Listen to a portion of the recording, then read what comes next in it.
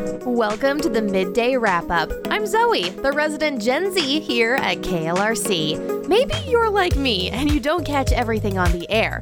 That doesn't mean you have to miss out. This is one of my favorite things to do here on The Positive Difference. I'm taking my favorite moments from Mark and Christy's morning show, middays from Andrea, and the workday from Robert, and the drive home with Ansen and Kara, and I get to wrap them all up here together for you. Let's see what they've been up to this week.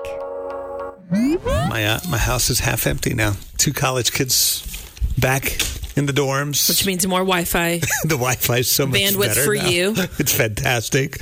But I miss them. It was fun to have them for the holidays. My oldest, my daughter, Kyra, it was so interesting.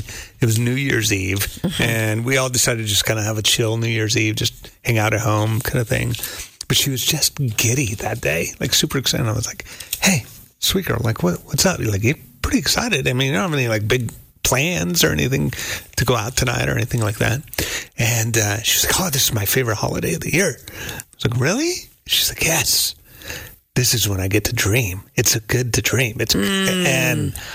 Wow. I was like, yes. What does that look like for her when she says that? So she literally, I walked into the living room at one point on New Year's Eve, and she's sitting there with her. She's got all these papers out, and she's got her little laptop, and I'm like, what are you doing? She's like, I'm making my vision board for the next year. That's amazing. Which is pretty, and I mean, her bent is kind of towards that, but at the same time I was like, you know what, God, I think there's something there. In fact, for a moment I was like, I think I want to be a little more like her. I want to have that kind of anticipation. It's a new year. It's it's a new week. This week, God, like, what do you want us to dream about? I think sometimes I start thinking that, that dreaming stuff, that's for the younger people. Like I'm now, I'm in this like different season of life, and I'm like, I don't know that that's so true. I don't know that God wants us to stop dreaming. Yeah, and I honestly, just listening to that, just listening to what she's doing gets me excited. Like now I'm like, I want to do a vision board. I think I've done one vision board in my whole life, and I don't even know where it is. I think I lost it after the first week or two. But I think that's super, super important for all of us. Yeah. And I was reading a little bit online about why people don't follow their dreams. Okay. And fear is the number one reason. Yeah. I get it. Yeah. Also, easier path. Yeah. Not to follow your dreams. Right. It feels a little overwhelming. It's too hard. It's too time consuming. Another huge reason. You just listen to others. Someone says you're doing what? You want to do what? Does it feel like that? Throw some water on it. Yeah. But I love the fact that she's sitting down, she's dreaming and wanting to really do something beautiful and sweet with her life in multiple areas. And I think it's just a reminder that it's your path. Yeah. It's not anyone else's path. It doesn't matter what anybody else says. And you really don't have anything to fear. It's like, so what? Mm-hmm. And the cool thing about it is it's not like all the weight's on our shoulders and we have to come up with all of it. Exactly. If you have a relationship with God, then you've got access to the ultimate dreamer, the one who can, dreamt up this whole planet, and just to be able to be like, okay, God, what's your dream for my life? Absolutely. Well, and when I look back on my journals, and I see things that I've written down and prayed about and all of that, I would have never imagined that, oh my goodness, God really did make that happen. He really did make that happen. Yeah. And it was not of me. Yeah. And I there's so much power in that. So I love it that she's doing that. So maybe we start this week off. Let's dream. Dreaming a little bit. Another Chaplain Chat. Chaplain Justin's here in studio. Good morning. Good morning. Woohoo! It's our first one of the new year. It sure is. This feels special. Uh-huh. Yeah. Well, okay. It is a special day because you're here, Chaplain Justin. Man, don't make me tear up. Special day. Well, hey, I do have a question for you. Okay. And this is something I've been pondering a little bit. So I have a friend that sometimes she'll say, like, hey, they're really religious, or, I don't know. I hear from people who don't typically follow Jesus, who they'll make a comment about those religious people. And in my mind, and she thinks I'm religious. And so then in my mind, I'm like, am I religious? And then I'm like, I don't feel like I'm religious. And then I'm like, what is that? Because to me, especially in today's time, the word religious has a real negative connotation to it. It sure does. And so there's an association there that is not good. And so what's the difference between a believer or someone that's religious, or are they the same? Can they be the same? How could we good question. differentiate that? Wow. So, I mean, there's so many things to untangle. I'll say, like, sometimes you have that divide between, like, the gospel and religion. So what they're trying to say is salvation by grace versus salvation by works. Yeah. So you hear that divide a lot. But the word religion, the root of it just means orientation. It means direction. So where are you headed? And so in that way, it's like, yeah, I'm following Jesus. That's my orientation. So that might be, potential response. Religion also, sometimes people will say, I'm not into like institutional religion. So I don't want organized structure. religion. Organized, that's right. Yeah. Organized religion. So I'm not into the structure. I do my own thing. I'm spiritual, not religious is common. I don't know about you, but I need a little bit of structure and guidance in my life. So like, it's New Year's resolutions, right? Workout. Do you need structure to work out? Right. To improve? Yeah. To grow? Yeah, you need a little structure. How about issues of the soul? Maybe a little structure would be good. Some might be better than others. Yeah. And so I would kind of like try to untangle that a little bit for people, and then say, what does it mean to be Christian and spiritual?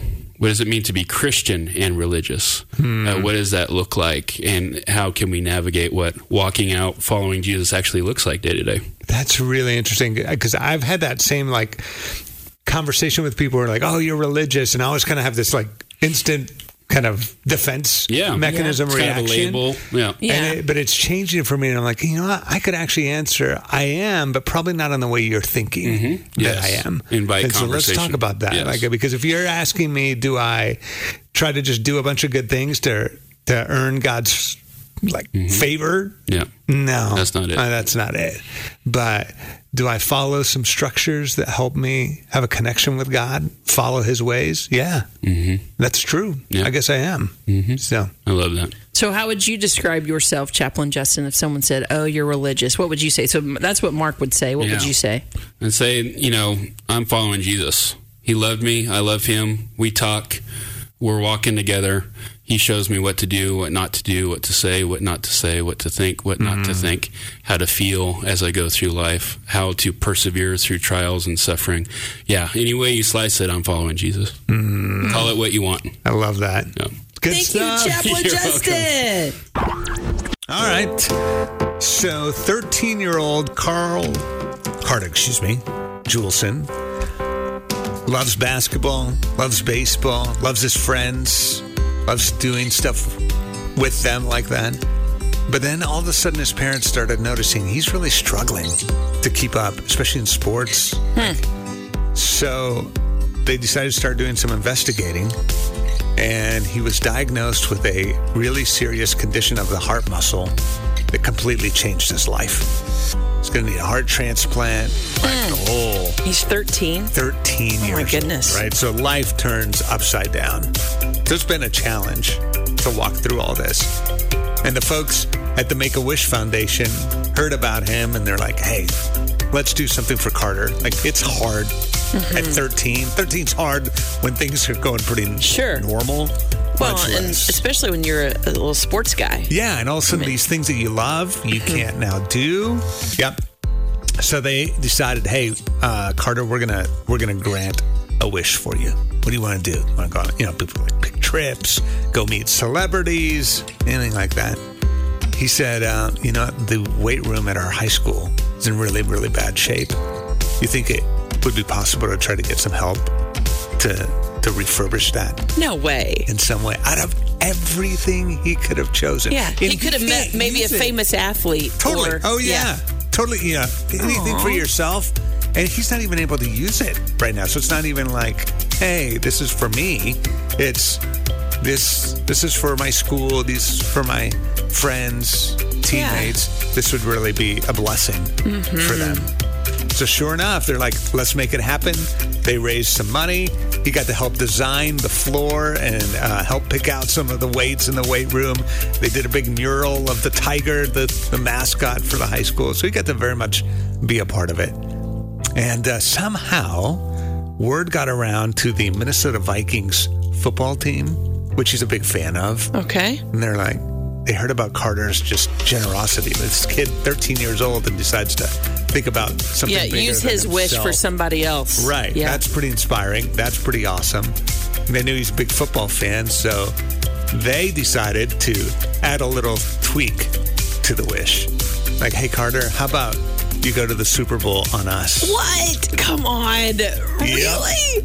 So sure enough, come February at Allegiant Stadium in Las Vegas, Carter's going to be there with some free tickets from the Minnesota Vikings to the Super Bowl, and the weight room's still getting done too. Wow. That's amazing. Isn't that cool? That was not what he was trying to do, what he was expecting, that God honored his generous. Absolutely. No, that's a beautiful story. That's cool stuff. That is our positive difference story of the day.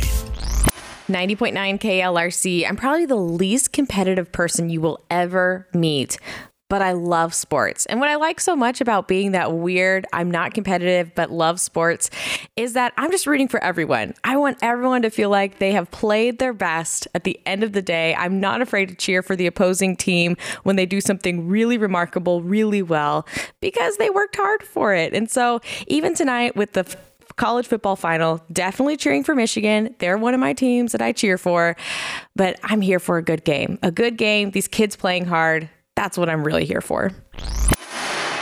90.9 KLRC. A quote from Billy Graham where he said, "There comes a moment when we all must realize that life is short.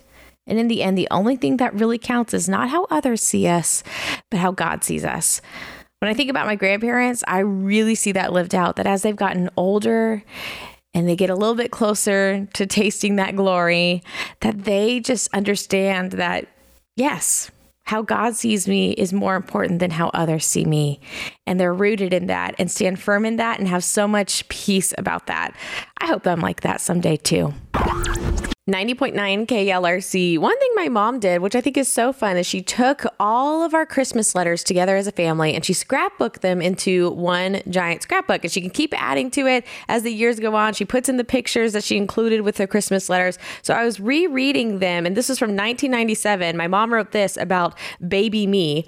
She said, "Andrea gave me a quick Bible lesson. She came to me carrying a little red Bible and said, 'Mommy, it says, be patient at bedtime.'"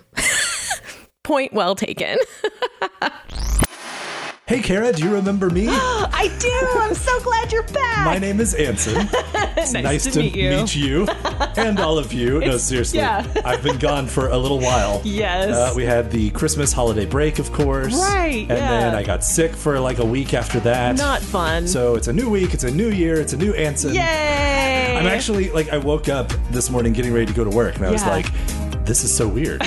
I haven't done this in so long. I don't remember how this works. What year is this? Exactly. I feel like I'm re-entering society. You are. After this indeterminate amount of time away. Yeah. I have no idea what's going on here. I have no idea what's going on in the world. Stressful. This must be what it feels like if you're like a bear that hibernates through winter. You just wake up. And then you wake up and you're like, what year is it? So disoriented. I have no idea. It's fair.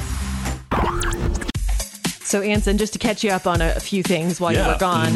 One, my husband had a birthday this last week. Oh, nice. So I made him a birthday cake. It's not just a birthday cake. It's the birthday cake. Oh, yeah. This is serious. It's become a thing over the last few years. I've been making this particular cake, and it is a process. Okay. To the point where I always feel like I'm on the Great British Baking Show when I'm making it, because it's like a layered cake and there's like 2 different kinds of frosting.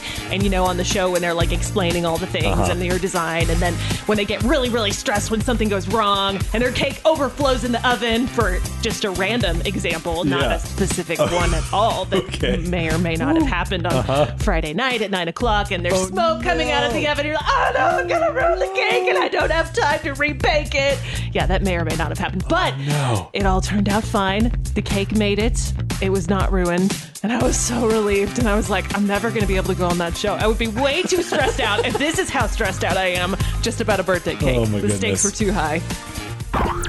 You know, Kara, historically, one of the really important functions for radio has been to provide public service announcements to people. Yes. Make people aware of things that everybody needs to be aware of. That's true. So, in that spirit, I have a public service announcement to share today. Ooh, okay. From national parks officials in Canada. Oh, all right. They are urging drivers to please not allow moose to lick your cars. Is this a problem? Very important, Kara. Yes, it's a problem. I mean, why wouldn't it be? Obviously, I guess. You didn't realize that moose are just rampaging around Canada, Thinking everyone's car's a popsicle. wantonly licking cars Didn't know. with abandon. Why? It's out of control up there, Kara. Oh my gosh. We've got to get it back under control. Why? No, I was wondering about this too. I'm like, are cars really that tasty? Right? Do moose just like to lick things? What is going on here? There's actually a pretty good explanation for this. Okay. As we all know, it's very, very cold up in Canada. True. Lots of snow. So cold. And so what do you put out on the roads in the snow? Oh, salt. Salt gets on the cars. Okay. The and moose like the salt. They think it's tasty. They lick the salt off the cars. Makes sense. Yeah. Okay. And people think this is cool, I guess, because they like to have their cars licked by giant moose that are like larger than their vehicle. You know, it's a novelty. Yeah. And people are like, no, the parks officials like, you cannot do this, because what happens is when they lick the salt off the car, they are desensitized to the danger of vehicles and roads. Oh no. So then they just like wander out onto the roads. Oh, and that's bad. Yeah. That's really bad. Looking for cars to lick. Oh I no. Guess. So, this sounds ridiculous, but it's really serious, Kara. If a moose comes and licks your car, do not allow it. Now, crucially, they don't say how That's what I was wondering. supposed to stop the moose from doing this. How does one discourage? So I'm going to have to let you figure that out. All right. Thank you so much for listening to this week's wrap up. Join me next week as we catch up on things you might have missed during the week. Until then, have a great weekend.